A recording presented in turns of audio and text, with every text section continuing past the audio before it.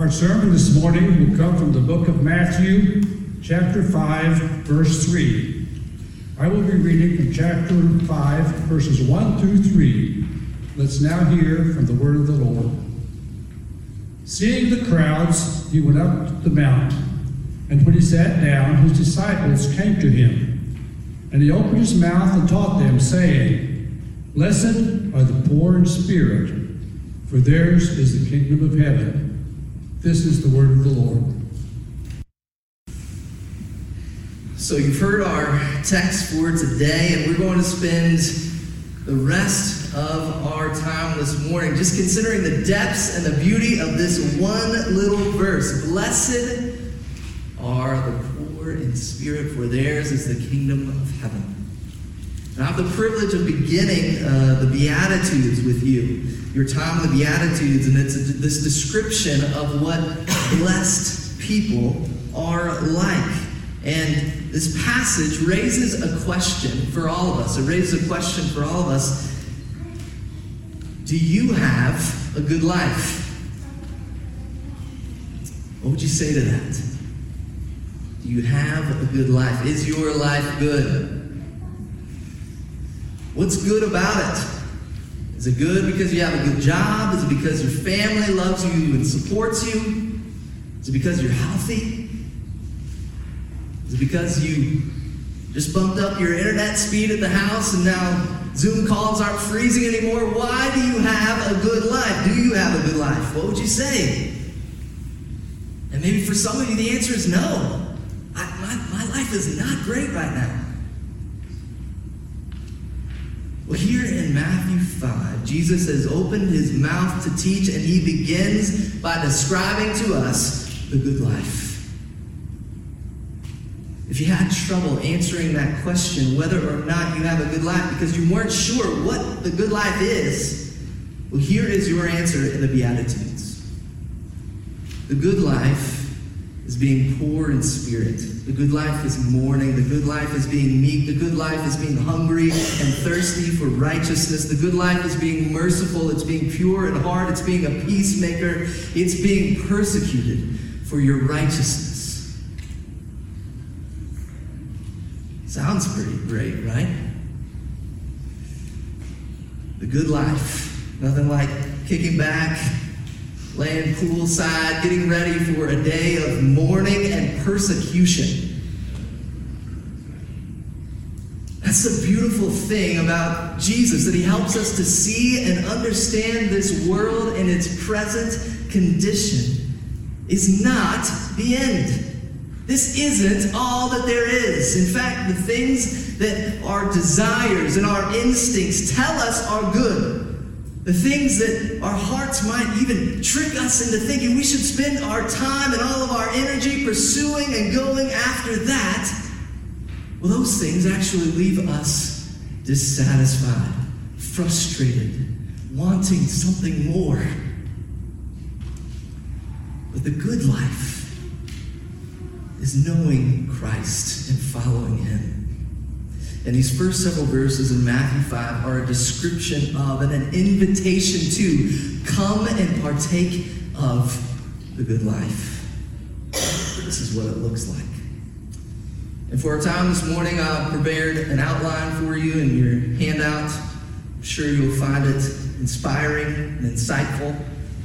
I literally just put numbers next to the words in the passage. But nonetheless, this is how I hope to spend our time this morning. As we consider what Jesus describes for us as his first component, his first part of having a good life, I want to begin by explaining the word blessed. What does that mean? What does Jesus mean by saying that? How is it functioning in the Beatitudes? Then we'll consider what it is to be poor in spirit. And finally, we'll look to why the kingdom of heaven belongs to those who are poor in spirit. So blessed. Blessed are the poor in spirit. Blessed are those who mourn. Blessed are the meek, and so on and so on. What does that mean? Is Jesus talking about different groups of people who will be blessed? And what does that word blessed even involve? What does it entail? God is pouring out blessing on these people? Is Jesus saying that they have some benefit, or they're going to receive some future benefit, or is it both? We're helped by seeing how blessing is used in the Old Testament as we consider our context in the Beatitudes. If we look at the Old Testament, we're helped to see what Jesus is doing here. When I think at least about blessing the Old Testament, I might think of somebody like Abraham. Abraham, where God promised to bless him. He promised him to bless him with descendants as numerous as the stars in the sky. Promised to bless him with land, and promised that all the families of the earth would be blessed through him. God would bless Abraham and bring blessing through him. Or if you think about Moses and the law, God gave the law to his people through Moses on Mount Sinai, and he said, if you will keep the words of this covenant and follow this law, then you will be blessed. I will pour out my blessing upon you. You will be fruitful. You will have abundance. You will have peace. God would pour out his blessing on them. And that is at least what I often think about when I consider blessing. I think about God's favor. I think about his loving and gracious hand providing for and caring for us.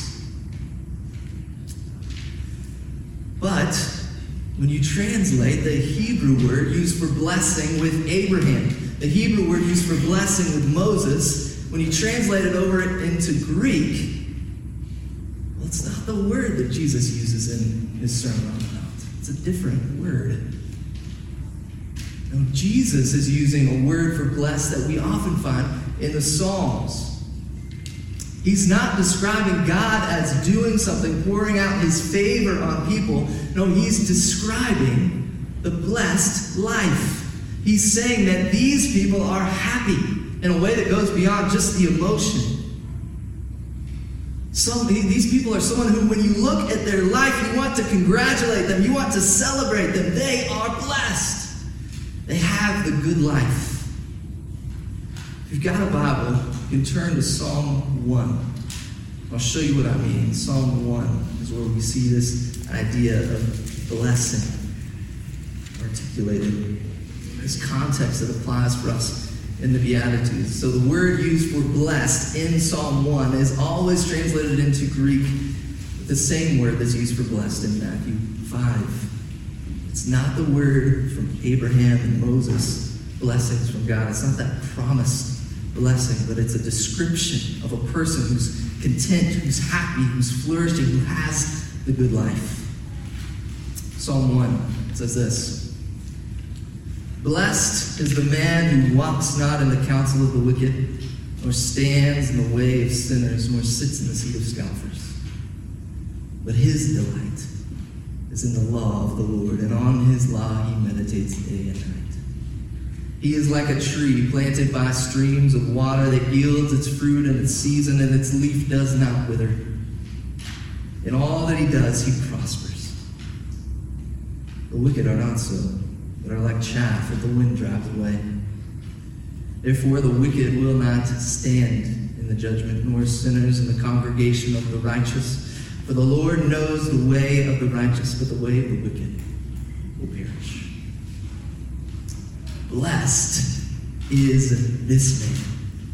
The psalm is not making a declaration about God's favor, but it's providing a vision of the good and wise way to live. The man who has the good life is the man who doesn't do what the wicked do, but he delights in God's word. He thinks about it. He obeys it all day, all night. He delights in it. This man is like a fruitful tree by an abundance of water. He prospers. The Lord knows his way. This man has the good life. This word for blessed is the word that Jesus uses in Matthew 5. If you read the Sermon on the Mount as a whole, there are actually quite a few parallels with Psalm 1. It's as if Jesus is taking the truth God recorded through David and is explaining it and expanding upon it when he says, blessed is the one who is poor in spirit. You are living well if you're poor in spirit, is what he's saying. And if that's what blessed means in this text, if blessed means in the Beatitudes, it's this description of the good life, well, how does that affect us today? Well, for us, it means that God, in his grace, has provided a way to correct and reform the desires of our hearts and the murmurs in our minds when we're tempted to jealousy, when we're tempted to discontentment. When you're driving down the road and you see that nice car, you're like, man, I wish I had that car. When you're at work and all you can think about is how you'd rather be out on the golf course or at home streaming Netflix. When you think, man, sharing the gospel is so awkward and uncomfortable, is it really worth it? We're reminded that although having a good car and although taking time to play golf are good things, the good life is not ultimately about abundance. It's not about ease. It's not about our comfort. The good life, despite what our desires tell us, despite what our hearts might long for at times, the good life is being poor in spirit. It's mourning. It's meekness. Which brings us to the question of what does it mean to be poor in spirit? To be poor in spirit, what is that idea? It's the idea of humility or contrition or this feeling of remorse is to be poor in spirit, which, much like the idea of being blessed, as we saw, is grounded in the Old Testament, has Old Testament roots. So the idea of to be poor in spirit is a concept with Old Testament roots as well. Finally, the end of Isaiah, the end of that book is largely about the beautiful restoration the Lord is going to bring about through his suffering servant Christ. This new order where the wolf and the lamb graze together. Isaiah 57:15 speaks about the poor in spirit like this. It says, I dwell in the high and holy place, and also with him who is of a contrite and lowly spirit, to revive the spirit of the lowly, to revive the heart of the contrite. The Lord dwells with those who are contrite and lowly in spirit. His people are poor in spirit, and the Lord revives them and lifts them up.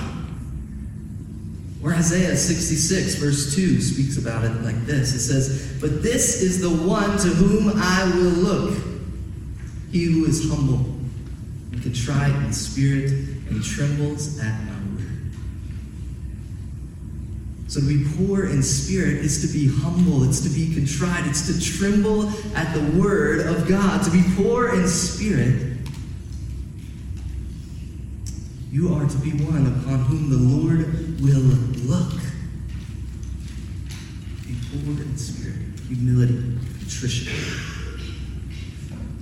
So let's think more about what this means, to be poor in spirit. If you allow me, I'd like to begin by considering sort of a negative example first, or kind of the opposite of what it might look like to be poor in spirit. So, you may or may not be a sports fan, but sports are slowly coming back, or at least in the case of baseball, it may be quickly going away again. But after that night in Oklahoma City, when one of the Utah Jazz players tested positive for COVID-19, there were no sports at all for several months. And one of the ways that people tried to fill the void, the absence of sports, was discussing who's the greatest basketball player of all time. There was a documentary released, and there was lots of discussion about Michael Jordan.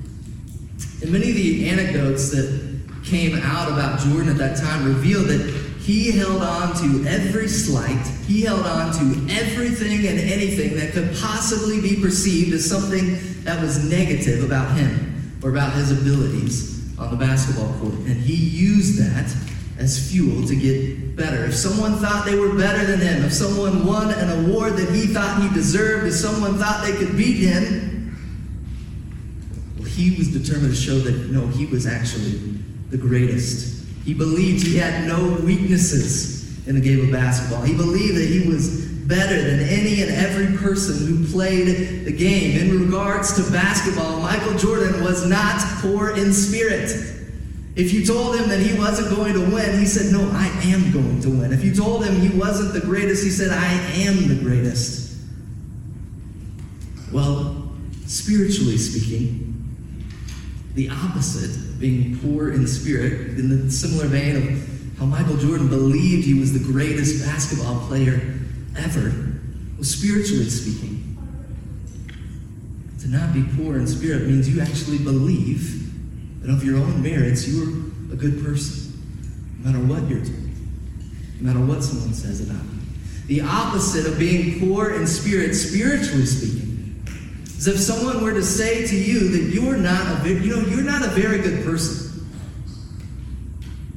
You would say, what? Yes, I am. If someone told you that apart from Jesus, you don't deserve to go to heaven, well, then you would say to them, what? Yes, I do. I'm a nice guy. I am a good person. I deserve to go to heaven. If you're not poor in spirit, you have the pride and the arrogance to believe that you are good enough to belong in the same space as the righteous God of the universe. Just standing on your own. That's what it doesn't look like to be poor in spirit. On the flip side of that, to think positively about what it does mean, it's to be aware of and to accept your own weakness. To be poor in spirit is to be aware of your sins and to express remorse over them. To be aware of how desperately you need the saving work of Christ in this moment, in the next moment, forever, to spare you from the condemnation of hell. To be poor in spirit is to recognize just how wretched you are apart from Christ and his saving grace. To be a Christian is to be poor in spirit. If you're poor in spirit and you hear someone call you a liar, you say, yes, that's fair. I know I have lied on multiple occasions and I'm desperately in need of Jesus to forgive me of that. If you're poor in spirit and you hear someone say that you deserve to be condemned to hell for your sins, you respond and say, yes, I do, except for God's grace that intervenes for me to give me forgiveness. I deserve his judgment. To be poor in spirit is to know the goodness, the righteousness, the holiness of God, and to know that you are not. To be poor in spirit is to look and see the Lord and tremble because of your imperfections. To be poor in spirit is to be like the Israelites at Mount Sinai who saw the lightning and who heard the thunder when God descended on the mountain and they were afraid. They stood back and they said to Moses, hey, you speak to us, but not the Lord, for we will surely die. Aware of their unworthiness, aware of their sinfulness and his great holiness and power, they were poor in spirit. To be poor in spirit is to be like Isaiah, who when confronted with the Lord can't help himself but respond, woe is me of unclean lips. God's holiness and his sinfulness exposed in that moment. To be poor in spirit is to be like Peter in Luke 5, who after a night of fishing without catching any fish, sees Jesus simply tell them to throw their nets back in the water. And they catch more fish than their nets or their boats could hold. And Peter replies to Jesus, depart from me, for I am a sinful man, O Lord. To be poor in spirit is to be like Christ himself, even the Son of God, who Philippians 2 tells us did not count equality with God a thing to be grasped. To be poor in spirit is to look upon the Lord and see his authority, to see his perfection, to see his goodness, to see his mercy, to see his grace, to see his holiness, and to know your own unworthiness, to know your own weakness, to know your own desperate and utter need for him and his grace. To be poor in spirit is to be Christian. And this is the good life.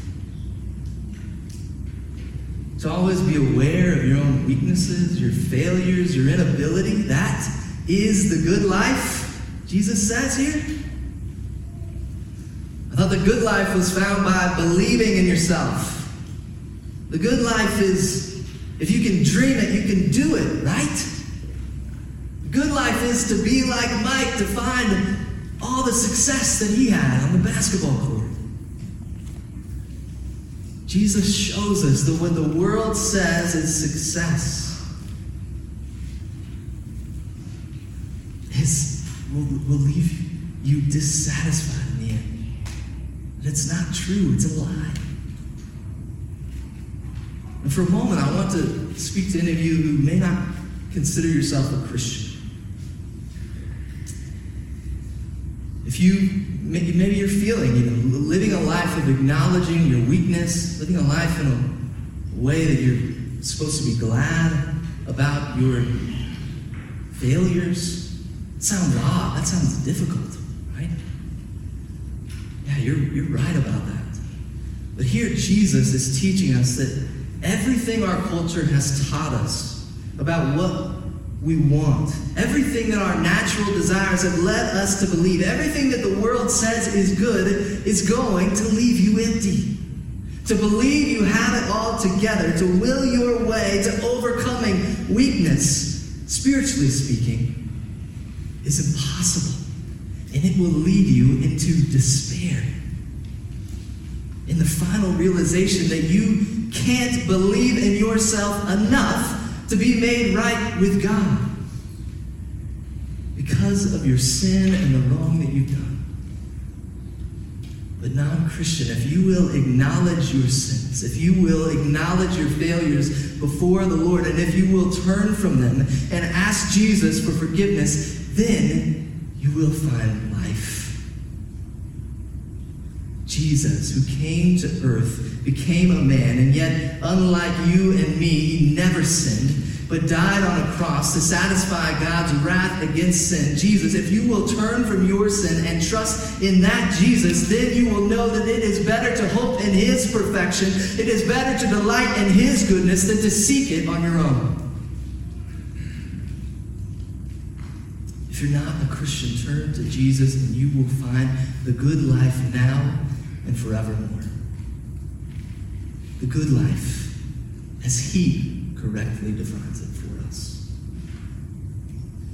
And for Christians, the Beatitudes here, the beginning of Matthew 5, they're here to help refine us, to help reshape our desires and our hearts. And one writer describes the Beatitudes like this. He says, we can compare the work of the Beatitudes to that of a plow in the fields. Drawn along with determination, it drives the sharp edge of the plowshare into the earth and carves out, as the poets say, a deep wound, a broad furrow. In the same way, the word of the Beatitudes penetrates us with the power of the Holy Spirit in order to break up our interior soil. It cuts through us with the sharp edge of trials and with the struggles it provokes. It overturns our ideas and projects, reverses the obvious, thwarts our desires, and bewilders us, leaving us poor and naked before God. For Christians who want to receive Jesus' invitation to live the way that he describes it, to live the good life as seen in the Beatitudes, for Christians who want that, we must allow God's word to plow up the ground of our hearts and to show us what true happiness, delight, contentment are, to reshape those conceptions in our minds, to reshape what blessing is, and that blessing really is found in a humble and contrite spirit. Blessing is found in mourning and meekness and the rest. You see, Jesus, when he says, blessed are the poor in spirit, he's not talking about a specific group of people who just struggle with this plight, those people who just are naturally prone to be poor in spirit. He's not saying those people who just have that tendency, they're walking around, they're just poor in spirit all the time. Well, God is going to bless them. He's not saying that. No, Jesus is saying that the life you want, the blessed life, is one that is poor in spirit, one that recognizes and embraces your weakness and the goodness and the richness of the grace of Christ. So how do we do that? What does it look like to pursue that? Well, first, as we've seen with the Israelites and with Isaiah and with Peter and Christ himself, we see as those who've encountered God, as Martin Lloyd-Jones says, the way to become poor in spirit is to look at God. Just to look at God. Consider who he is. Consider what he is like. To read his word. To delight in knowing him. To contrast his goodness and his perfection with your own incapacities. And allow him to make you humble and contrite. Knowing that we can only boast in him and him alone. To be poor in spirit is to be aware of and accepting your own weakness. To be poor in spirit is to speak a harsh word to your child after they ignore you for the 20th time that day. And to get on your knee and say, I'm sorry. Daddy messed up. I should not have spoken to you like that. To be poor in spirit is to overlook some details in a project at work, and instead of trying to cover it up and make sure nobody knows so you can salvage your reputation, it's to be honest and open about it and acknowledge, I'm still learning and growing. I made a mistake. To be poor in spirit is when your spouse or your friend comes to you and explains to you how you offended them or hurt your feelings. It's not the gut instinct to defend yourself and to explain away their emotions or what they're feeling, but it's to listen and receive those words and to seek to understand and bring healing. To be poor in spirit is not to be angry and frustrated with God about the trials and the difficulties of this pandemic season we're in, but it's to acknowledge that we have no idea what tomorrow holds, and to cling loosely to our dreams and our plans, and to trust in the sovereignty of God. Blessed are the poor in spirit. To be humble and contrite is to live the good life. Which brings us to the final section of our passage. The poor in spirit, theirs is the kingdom of heaven. This answers this question of why is it good to be poor in spirit? What is so great about it? Well, those who are poor in spirit are blessed because the kingdom of heaven belongs to them. The kingdom of heaven. It's a phrase that Matthew uses quite a bit, one that you'll see more of and one that you've already seen in the book, but put simply, kingdom of heaven, it's the way that things are supposed to be. It's a kingdom that's not ordered like this current world, but one in which Christ is ruling and reigning forever, and who has consummated his rule. Think about the history of the world, okay, that we have in our Bibles. Go back to think about Genesis. God makes everything. He makes everything good. He makes Adam and Eve as kind of the pinnacle of that creation. But in Genesis 3, Adam and Eve then messed that up, right? They choose to doubt God's goodness, disobey his word, and then everything changes. Adam and Eve can no longer be in the presence of God. They're kicked out of the garden or the kingdom they were in at the time. They're kicked out, and they had an abundance of everything they could ever need or ask for. Now Adam will continue working, but now he'll do so by the sweat of his face. Eve will now have children, but it will be with great pain. And there will be discord and strife in marriage between the man and woman. And we get to Genesis 4, and we see that more than just Adam and Eve are sinning, now it's spread. It's affecting others too. We see Cain sin against his brother. We see Lamech make this prideful declaration that his that his revenge is greater than God's. We get to Genesis 5 and we learn something else about the world. We find this list of strange names there and people who are living 800 and 900 years on the earth. And if we can get past those things that seem so strange and foreign to us, you see now that everyone in the world dies. This list tells us about a man. He lived this many years. He had these children and he died. This man lived this many years. He had these children and he died. And he died. And he died. And he died. All but one. Enoch walked with God and he was not, it says. And we see this reality that God has the authority to reach down from the heavens and save whomever he desires and spare them from death. But we also see that the world, this world for now,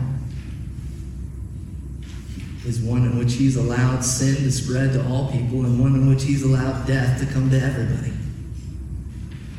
We live in a world, in a kingdom, where sin and death rule over us. Where strife and sickness and brokenness plague every one of us. But Christ comes with this message. He comes telling us, repent, for the kingdom of heaven is at hand. Repent because a new order is established in his coming, and a final day will eventually arrive where sin and death will be no more. Where he will rightly restore the order that God intended in this world. Where his rule and his reign does not allow for illness. It doesn't allow for pain or tears or brokenness. But everything and everyone is made whole. Revelation 11:15 speaks about the kingdom of heaven like this. It says, the kingdom of the world has become the kingdom of our Lord and of his Christ, and he shall reign forever and ever. Isaiah 65 presents this picture where the wolf and the lamb are going to start eating grass and they're going to graze together side by side, and where the lion eats straw like an ox, and they no longer hurt or destroy. Even the animals are made new in this kingdom. Revelation 21 speaks of the kingdom as a new heaven and a new earth where God dwells with man again like he did in the Garden of Eden, where there are no more tears, no more death, mourning, crying, pain. It's all done away with. The old is gone. The kingdom of heaven is a new order where Christ's reign is finally and fully realized. And it's here, but it's also not yet. Christ has established his reign, but a day is coming when he will return and everything will be changed. So what does this mean for us? That the poor in spirit have the kingdom of heaven. What's that mean for us today? Well, Christian, it means that your faults, your failures, if you're trusting in Jesus, that in spite of those things, it means for you that the kingdom of heaven belongs to you if you trust in Christ. For the Christian, it means that if you are poor in spirit, it means that you have found the good life because Christ's kingdom is yours. It will be yours. It means that your troubles, your sickness, your pain, your tears, this pandemic will end. It's got an expiration date. The future is certain for us. The kingdom of heaven is at hand. And it will be consummated at Christ's return. It's guaranteed. Your weakness, your dependence upon God and his goodness will one day bring you into his presence forever. If you are poor in spirit, the kingdom of heaven belongs to you. So we close our time thinking about the Beatitudes and this blessed idea. I don't know how you grew up reading the Beatitudes, or maybe you didn't grow up reading them at all. But it takes some work for us to understand what Jesus means here and to realize he's building on ideas that have already been laid down for us in our Old Testament. You know, I used to read the Beatitudes as this word of comfort for these kind of imaginary groups of people. Yeah, those poor, meek people, man, they've got it rough. But God is going to bless them. Yeah, who's poor in spirit, and they're going to have a hard time, but thankfully God will bring blessing to them. I hope we've seen from our time and from our study of Psalm 1 and then Isaiah that that's not what Jesus is doing here when he says, blessed are the poor in spirit, for theirs is the kingdom of heaven. Jesus is not declaring blessing from God for people of different dispositions, people of different circumstances, but Jesus is explaining to us that this is the life that we want. To be poor in spirit is what we should all want, is what we should strive for, because it's actually good for us. It's best for us. It's the good life. Consider that question again with me. Do you have a good life? Do you have a good life? I think Jesus is calling us to follow that up with, well, are you poor in spirit? Do you know of God's goodness, and do you know of your own righteousness? Do you know of his grace poured out on us in Christ, who is our hope? May God make us humble and contrite. May God help us to see his glory, to understand our weakness, because that is what's best for us. And because he has secured a future in his kingdom, where forever we will not delight in our own abilities, but we will spend eternity. We'll spend eternity not proving to everyone just how great we are and how much we can accomplish, but we will spend an eternity delighting in his goodness to us, in his greatness. And knowing that, and knowing your weakness, that is the good life. Would you pray with me? Father, we thank you for shaping our desires and our hearts and reforming us to see that the good life is not what we are naturally inclined to in our sinful nature. It's not in what the world around us tells us or wants us to believe. But Father, the good life is in knowing our own weakness and it highlighting your strength and your beauty.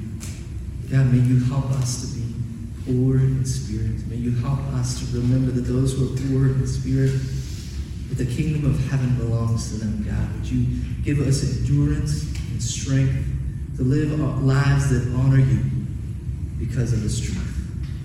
We pray all of this in Jesus' name.